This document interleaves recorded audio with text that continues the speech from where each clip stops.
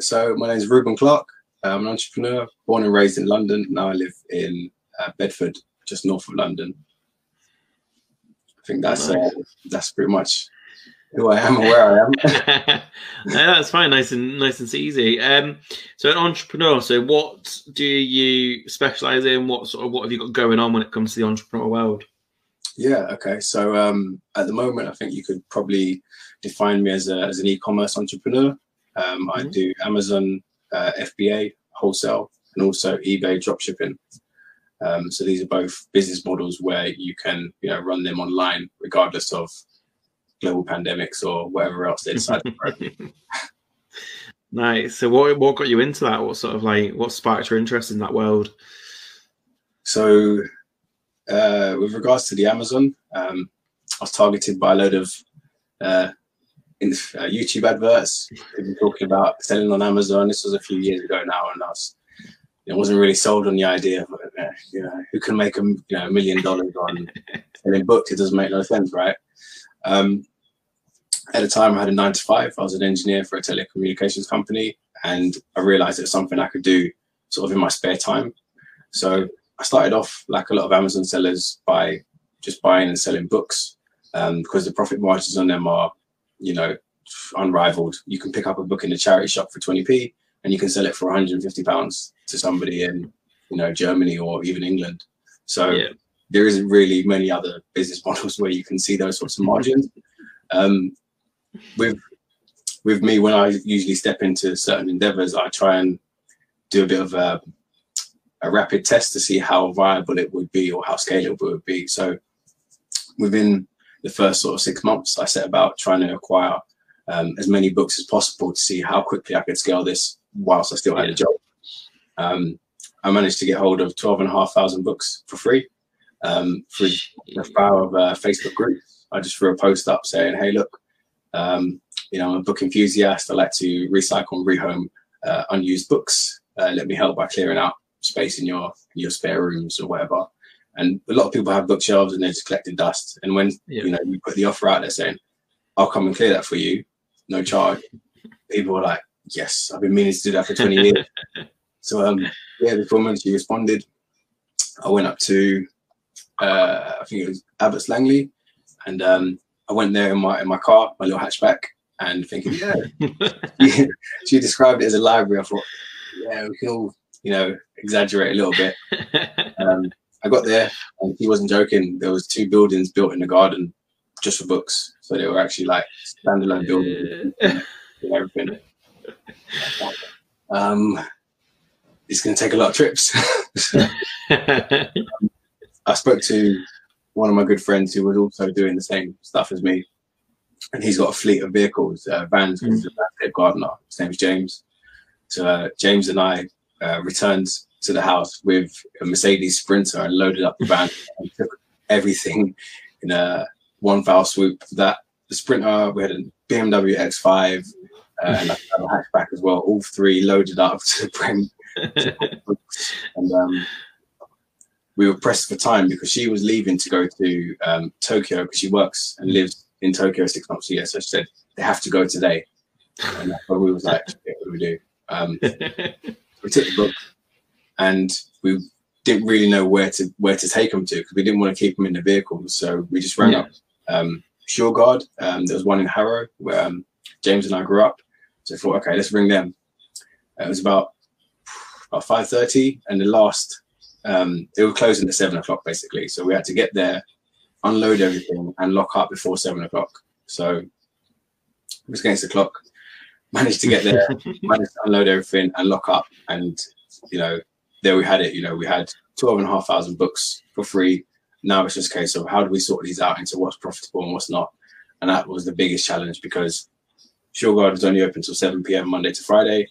I had a 9-to-5, literally like it was more hours than 9-to-5. So I'd finish at 6 in Wembley, drive back to Bedford.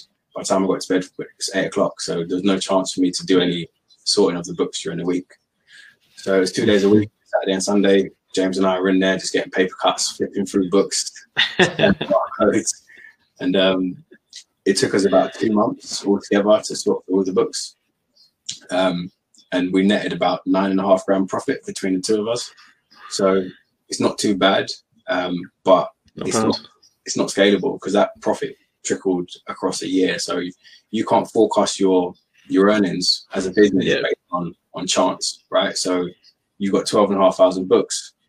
Like, what are the odds of those books selling, and when are they going to sell, and how much are they going to sell for? So I took a bit of a back step, and I thought, books isn't what I want to do, because like I said, at these times I still had a 9 to 5. And I thought, if I'm going to make the transition out of my 9 to 5, I need security. I need to make sure that what I'm stepping into is going to still continue to pay me a handsome wage. So I went from books into toys and games. So the other type of model within Amazon is something called retail arbitrage, or online arbitrage. So retail arbitrage is quite simply buying a product from one marketplace and selling it another for the difference. So you might buy something in Poundland, for example, for £1, and you might sell it on eBay or Amazon for £3, and you profit the difference. That's arbitrage. I was doing that for a little while. I was doing quite well, and then we had the welcome with the global pandemic. Obviously, beginning of this year, Big Jeff decided that he's going to stop all non-essential shipments going into the fulfillment centers.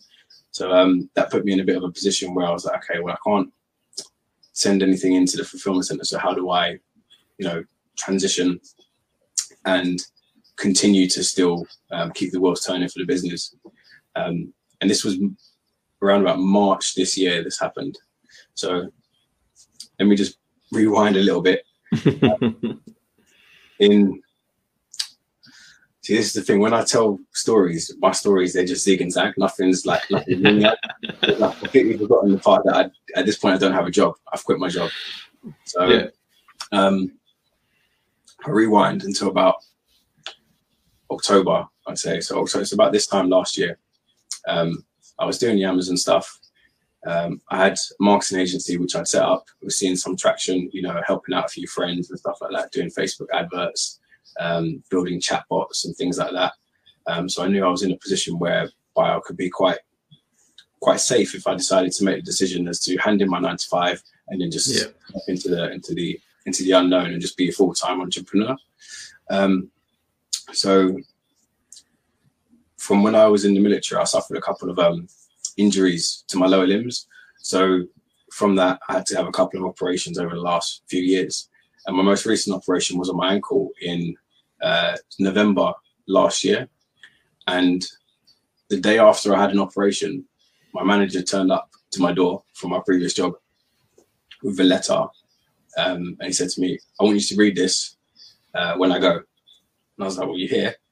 And he goes, no, we don't. I want you to read it when I go. I thought, it's a bit fucking weird. It's 2019 at the time, and he's giving me a letter by hand. I was like, surely there's however many means of communication, or even a stamp, right? Because his office is in North London. I'm in Bedford, so like I wouldn't hand deliver anybody a letter for that distance. It doesn't make no sense. Anyway, he's buggered off. I've opened up the letter. I'm reading it now. And what it basically says is, I'm sorry that you've had an operation, but we're now putting you onto statutory sick pay. So this is in November. It's about 6 weeks before Christmas. I'm being told that my wage is being deducted to £64 a week. And I thought, not really a lot you can do with that. You can just about get a Tesco meal deal every day, So I thought to myself, I'm not going back. I'm not going back after I recover from this operation. So I thought, I've got a couple of little things on the side. The Amazon's doing okay, the agency's doing okay, but they don't pay the same as what I'm earning, right, as a full-time job. And I had a few discussions with friends, therapists, coaches, stuff like that, and they all said, look, it's the path of least resistance is the path where you're not going to grow, right? So step into the unknown and things will work out. I thought, sounds a little bit risky, I quite like having a wage. Nonetheless, I spoke to my occupational health nurse and I said, I'm not coming back. She said, you have to serve out your 1 month notice. I said, I'm not coming in to serve a month's notice. Do you not hear what I said? I'm not returning. She said, why is that? And I then started to explain about how my manager, I know for a fact, some will call me a little bit crazy, but I know for a fact he was planning to try and get me removed from the company from the first day that I met him. We won't go into all of that, but it was just a sequence of events which all added up. And this was the crescendo, which was, here's your letter. This is what I've been waiting for. And that's why I started putting in these plans as Amazon business agency, because I thought, you know, my job is at risk here. Nonetheless, fortunately, I was prepared. You know, there's that expression which is success is defined as when preparation meets opportunity. So for me, I prepared, and that was the opportunity, and I stepped forward into the unknown and left my job. My last day of work was Friday the 13th of December. Some people would call that unlucky. For me, arguably, I don't think it was very unlucky, because leaving that job, I've never been better, to be fair. I may have acquired 3 grey hairs since I've left, but I like to think that it comes. Is that all? Yeah, well, there's probably a few on the back, but I can't see them. So yeah, left the job, went into 2020 thinking, yeah, fucking hell, I'm going to be an entrepreneur, doing this, doing that, you know, living the laptop lifestyle, remote as fuck, not in a van with a toolbox anymore. And before you know it, you know, there's videos circulating of people dropping dead on the streets in Wuhan, and people talking about don't go anywhere near bats. I'm thinking, oh, hang on, this wasn't part of the plan. Yeah, definitely not. Definitely not. Here I am, it's January. I quit my full-time job. My marketing agency was doing all right, but now everybody's saying, oh, you know, I don't really want to do anything. Coronavirus. And I'm like, oh, you know, you don't take the batteries out of your watch to stop time, right? You know, you need to keep the wheels turning, because without having a presence online, you know, then people are going to forget about you. And that's what happens. 100%. You know, if you fail to innovate, then you get forgotten. If you look at Blockbuster, Toys R Us, and whoever else is now no longer here. 100%. So, yeah, I decided to make a very bold investment. I spent several £1,000s on an online sales coach. It didn't work out exactly how I anticipated, because of circumstances. You know, it was one of those things which was unforeseen. And every time I was having an opportunity to potentially, you know, work with new clients or customers, it was always a case of the same rebuttals. It was, you know, not right now. You know, we're looking at having to furlough staff and these sorts of things. So these were the challenges that I was faced with from sort of like January up until April. And then that's when Jeff turned around and said, we're not accepting any non-essential shipments to the Amazon fulfillment centers. So the Amazon line, which I had building up, it started to now reach, you know, a dead end. The agency stuff was now, you know, falling on deaf ears. I don't have a job. I'm thinking, okay, this is definitely not how I planned for things to work out. So I just took a bit of time to reflect and think about like how I could pivot the Amazon business in order to still serve my customers, people within the Amazon marketplace. And there's a model within Amazon called FBM, which is fulfilled by merchant. Because most people that sell on Amazon, it's because they want to leverage Amazon's Prime service and delivery service. You know, you take your products, you send them to Amazon, the customer goes on Amazon, buys something on Prime, buy it, Amazon deliver that product, you get paid. All hands off, right? So you can send 100 units in, 100 units get sold, you get paid 100 times over. Whereas FBM, it's a case of if the product sells, you have to get the package, get the label, and post that delivery, just like a normal like eBay sale or Gumtree or Facebook Marketplace or whatever. It's less than ideal for me anyway. So I went into that, and within the month of May, I think I sold 900 units based on wants and needs, right? I just looked at the marketplaces and I started to realize where the opportunities were. I'm not going to reveal them now, because if we do enter another lockdown 2.0, then I'll just be giving away my golden goose. But the way that I looked at it was, what are things that people need and people are too lazy to go and get, because now you have to go outside the supermarket for 4.5 hours to get your bacon rolls or whatever. right? So I thought, what are the essentials? And it dawned on me as I started to try and, purchase some of the things that I needed for myself. Having an Amazon business, I needed ink for label printing, right? So I went on Amazon, went to my order history, went to reorder something that I ordered for £12. It's now £47. I was like, what the fuck? Sense, and because I've got the Chrome extensions to actually analyze the markets and stuff to see, where the trends and prices are changing, I could see where Amazon went out of stock because now it's work from home. And now everybody who doesn't need to print anymore is now printing. And then price has started to increase gradually. Started to sell different products and stuff on Amazon, done exceptionally well. And I was leveraging a courier. I'm not going to mention who it is, just in case I go super viral. Out of those 900 units, sadly, they misplaced 200. So 200 out of 900 went missing. And I had to deal with a lot of customer complaints, backlash, feedback. Yeah. Where is my item? The items arrived damaged, and they're sending me photos of it. It looked like somebody had been doing kick-ups of it or something. So, whenever I conduct business, I always stick to the principle that the customer is always right. Do what's right for the customer, regardless of profit margins. Because if that one customer has had a bad experience and you resolve that, at least then they're not going to walk around with a sour taste in their mouth talking bad about you, because you never know who your next customer might be and how they might be connected to that person. So that's what I did. Took a bit of a loss on the profit margins. They still remain profitable, but not as profitable as it could have been. Again, after that, I just took a step back and I thought, this isn't scalable, because I felt like Postman Pat just running to and from the post box every day, posting all these units. So what I then did is went back into the marketing agency side of things.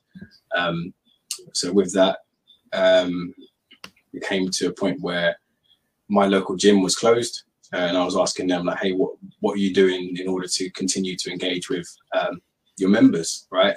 Because what they did is they reduced the membership fee from, I think it was 25 down to 20, but then there was no exchange of value. It was just a case of, just hold on with us, just continue to pay, because it's going to be over soon, which obviously wasn't the case.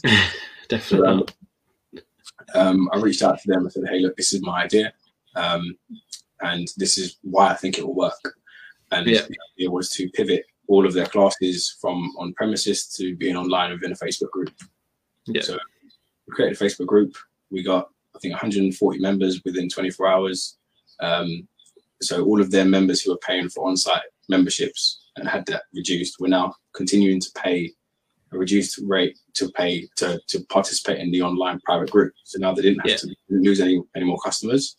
In fact, they actually grew their business by 50% over the lockdown, because there was the biggest problem within the fitness industry was a lot of people were seeing people doing online workouts and Instagram videos and stuff. So naturally, it's like sheep mentality. Oh, I must do the same thing. They're doing it, so I'm going to do it. But what you find is that actually just devalues your product or your core offering, right? Because if you're giving away all your secret sauce for free on Instagram, how are you then going to say to somebody in 6 months' time, oh, do you want to pay me for a live workout class? Because they're going to say, well, no, I've got Joe Wicks on YouTube that can do it for free, and I've got all your videos which are on your timeline. So I made sure that they didn't do that from the beginning. And as a result of that, the Facebook group actually fostered for like a community. So people were like sharing their own images in there about like things that they're making at home, like workout meals and stuff like that. So people encouraging each other and stuff like that. So it created a community, the same community you had in the gym, but within a Facebook group. Now, word got out about people that were in the group, and the bargain that was associated with the group only being £20 a month, and you get 4 live workout classes during a week, and then a Saturday drum and bass exercise workout, which is live as well. And then people were asking their gyms and stuff, saying, oh, are you doing anything like this? Oh, no. We've got giving everybody like a training program, which is just do this, then do that. Yeah, it's not really the same, right? So as a caveat of that, people started signing up from other gyms locally as well. So they've, grew their member base And when they opened the doors, they then actually became full-time members as well, which was quite good. What else? So after doing the sort of gym stuff, I started moving into LinkedIn automations. So helping people reach out and connect with new people on social media by leveraging automations for conversations. There's a couple of different tools you can use for this, but the main thing is just making sure that you get the messaging correct. Because if you connect with somebody on LinkedIn and you hit them with a pitch, you're doing more damage than you are any good. Because it's like if you walked into McDonald's and they said, do you want a straw with your strawberry milkshake? How do you even know that that's what the customer wants? You can't make that assumption. So started setting that up for quite a few people, and that's seen a lot of traction, and that's got me to where I am now with the agency. So the core offering for the agency is connecting with people using automations, whether it's through LinkedIn or email outreach. Nice. So it's been a journey during lockdown and before. Yeah. So obviously there's like loads to go from there. Because obviously Amazon fulfillment is something that I've personally been interested in a while, and I've never done anything with it. I did the exact same thing as you did, and that's I put a post on Facebook and I was like, has anybody got any books I want to get rid of? Ended up about 100 books, and then that Saturday we went around all the charity shops and probably picked up about another 50 books. There's like 150 books sat in the room next to me, and I know that some of them are worth like 40, 50 pound each. And I'm one of them ones who are like, I need to do that. I need to do that. I need to do that. And they're just sat there.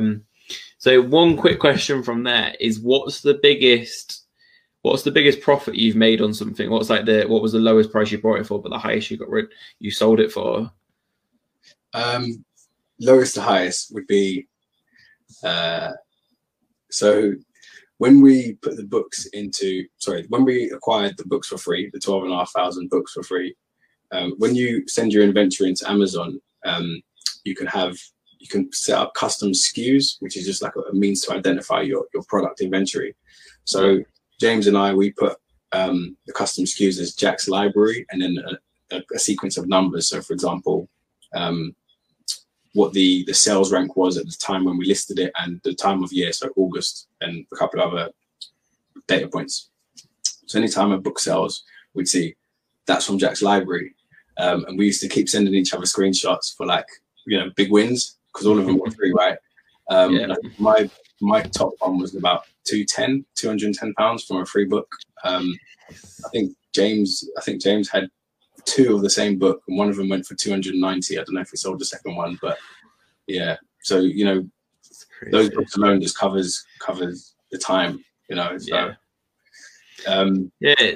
it's a big market in it, because there's people that I follow on Instagram who are like doing it full time now, and they'll go into shops and they'll spend like £400 or £500 in like B&M and stuff to turn it. And one of the examples I have actually done recently and I made advantage of was in our local Poundland, there was phone cases, and I can't think who they were, but it's like Paris brand and London and all these we looked and we were like, they're only £1, but they're proper nice packaging in nice things, and I was like, they're worth something.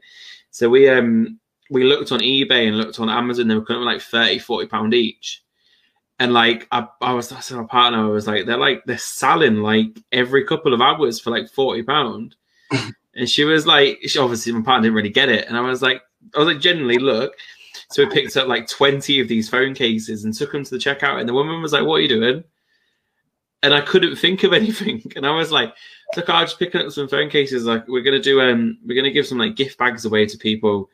And we thought it'd be a good idea. And then, and the next day listed them all on eBay. And then within like a week, they sold for like we'd like mix them up, because I thought if we put some lower and some higher, the lower ones will go first because people will see that, and sold loads of them. So Amazon's definitely an eBay is definitely something that I use as a side hobby, but I don't do enough.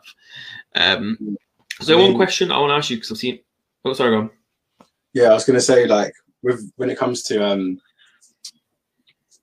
if people are interested in getting into Amazon, The first thing I'd say is if you live anywhere near me, don't, because that's my hunting ground looking for products.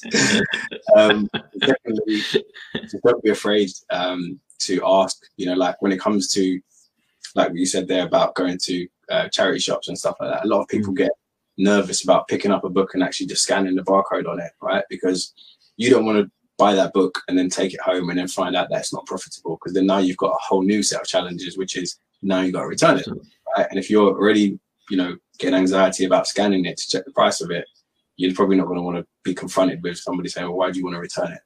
So my advice is just, you know, just pluck up the courage. I had to keep that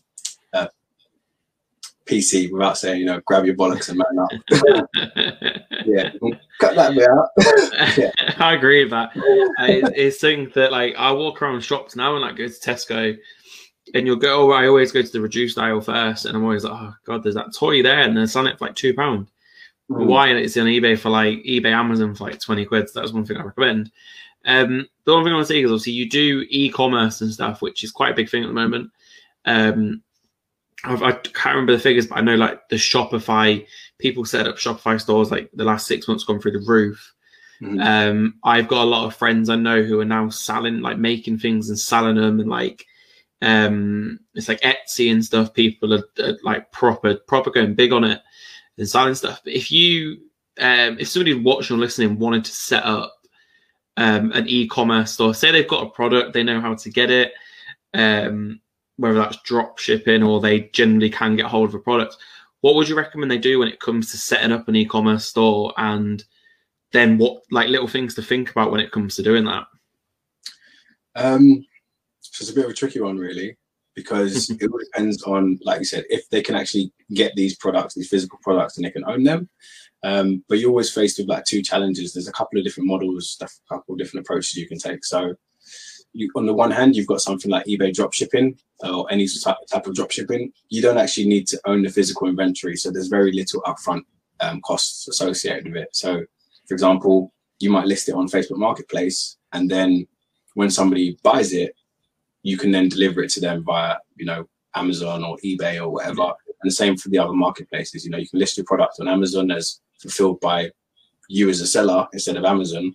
Somebody buys it, you've got your dispatch time to 5 days.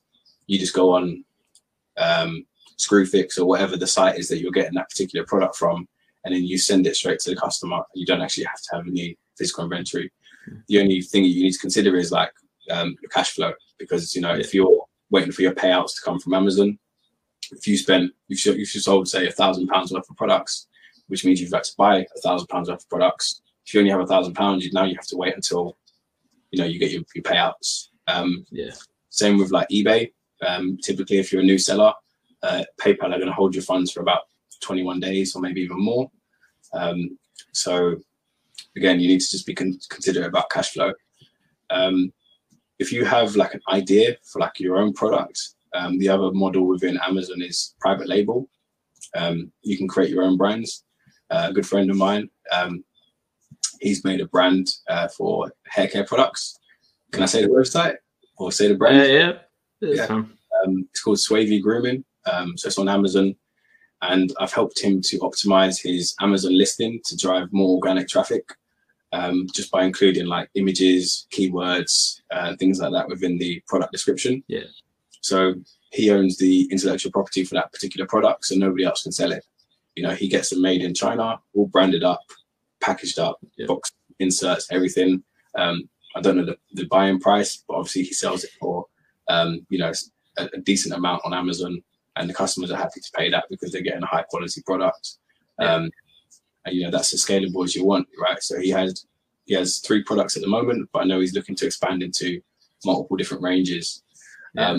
You know, again, with something like that, you do need some capital to invest in it, but then you can take comfort in knowing that nobody's going to steal your idea because it's your product at the end of the day. Yeah, 100%.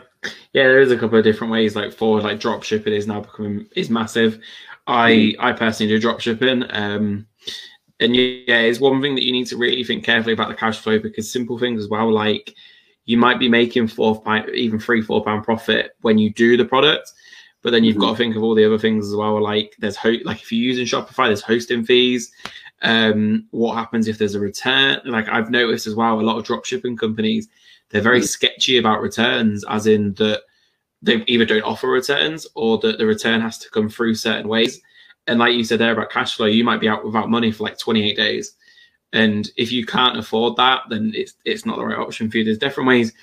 That's one thing I'd recommend is doing a hell of a lot of research into it, because there isn't just one way to do it. There's a lot of ways. And like you said, there's eBay, there's Amazon, there's Shopify, and a million different ways out there that you can move forward with. Obviously, e-commerce and having your own product, or dropshipping, which is something that dropshipping is something that I'd recommend that most people look at, because it can also be a bit of like if you don't want it to be a full-time income, it can also be a bit of fun on the side. Because I know there's a lady I know who, she loves her dogs, and she struggled to find dog toys. So she came to me and she had this idea. So what she's now done is set up a drop shipping for like dog toys and stuff. But on the side of that, she gets to blog about her dogs. She gets to make videos of the dogs and is on TikTok and all that. But she does that as a hobby. And that's why I'd recommend like some people look at dropshipping, because it can be worthwhile, and obviously, and it can be a bit of fun.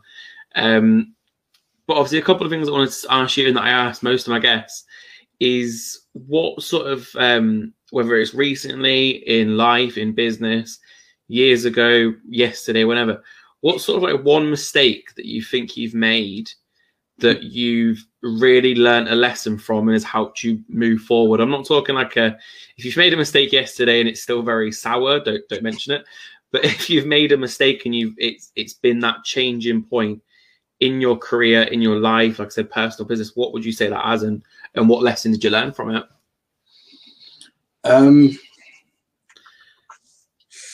So it's a tough one, to be honest, because I don't want to encourage people not to be generous. But for me, I think the biggest lesson that I've had to learn is it's the power of saying no. You know, for me, I've always been somebody who pays it forward. I guess it comes from being in the military. The mindset is service before self. So I've always found myself, if somebody asks me to do something, whether it's a friend, you know, or a colleague, I normally just drop what I'm doing and just carry out that task at my own. And you know, that's detrimental to what it is that I was trying to achieve. So one of the first businesses that I started up in 2014, I think it was. This was just after I got back from Ibiza, probably the best year of my life, I think. I started an event management company called Beyond the Beat, and you know, that was mainly focused around trying to help my friends become, you know, headline DJs. You know, I never wanted to become a DJ. My passion was to try and help them accomplish what they wanted to achieve. I had 14 resident DJs. It was my cousin and I that ran the business, and they were from Prague to Australia, Dubai, and the UK. So we had quite a wide span. We've done some good stuff, hosted stages at festivals, done, you know, nightclubs in London and things like that. But nonetheless, what I found, and it was a really tough pill to swallow, was not everybody wanted the same thing as that I wanted for them. You know, it's a case of I'd say, hey, is this what you want? They'd say yes, but then their actions wouldn't align with what they'd say. So, you know, I think it was my uncle that said it to me. He said, look, you and Rio put a lot of time into this business, but is the same level of energy being reciprocated, or are you just flogging a dead horse? And that's when it really hit home. I was like, you know what? I am the one that's running around London selling tickets for these, you know, my residents so that they can get their gigs. You know, I am the one that's writing up resident advisor bios. I am the one managing social media pages. And I thought, yeah, you're right. You know, I'm doing a bit too much here and the energy is not being reciprocated. And then sadly, you know, that came to an end. But from it, you know, I've made some good friends. Some of them now are doing exceptionally well as DJs, and then the others who, you know, didn't put the effort in. Consequently, you know, they're not in the music industry anymore. For your question, a long answer to a short question would be the most valuable lesson: learn to say no, or just defer something rather than just jumping straight into it. So if someone says, "Oh, can you do this for me?" You know, does it have to happen right now, or can we do this tomorrow? Yeah. Yeah, I agree with that. And the whole saying no thing is a big thing, because the last couple of episodes I've done this podcast, we've touched on ideal clients, and that when you start off in business, you think that everybody's your ideal client, and it really is not. Especially as you're know in the marketing world, there's customers who will come to you and it's, oh yeah, well, I can pay a little bit more than the price, or I'll pay the same. But you end up saying no because they end up costing you more hours than it's really worth. So yeah, I 100% agree that saying no, and it often, yeah, there's been times I've said yes to somebody and it's been a massive mistake, but I've learned from that and it's helped me create the business model that I've got.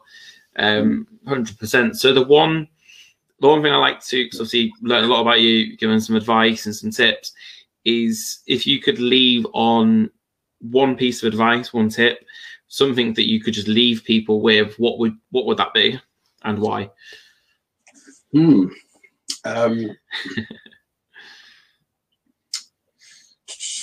I would say step into the uncomfortable, because that is typically where you're going to see the most traction and the most growth.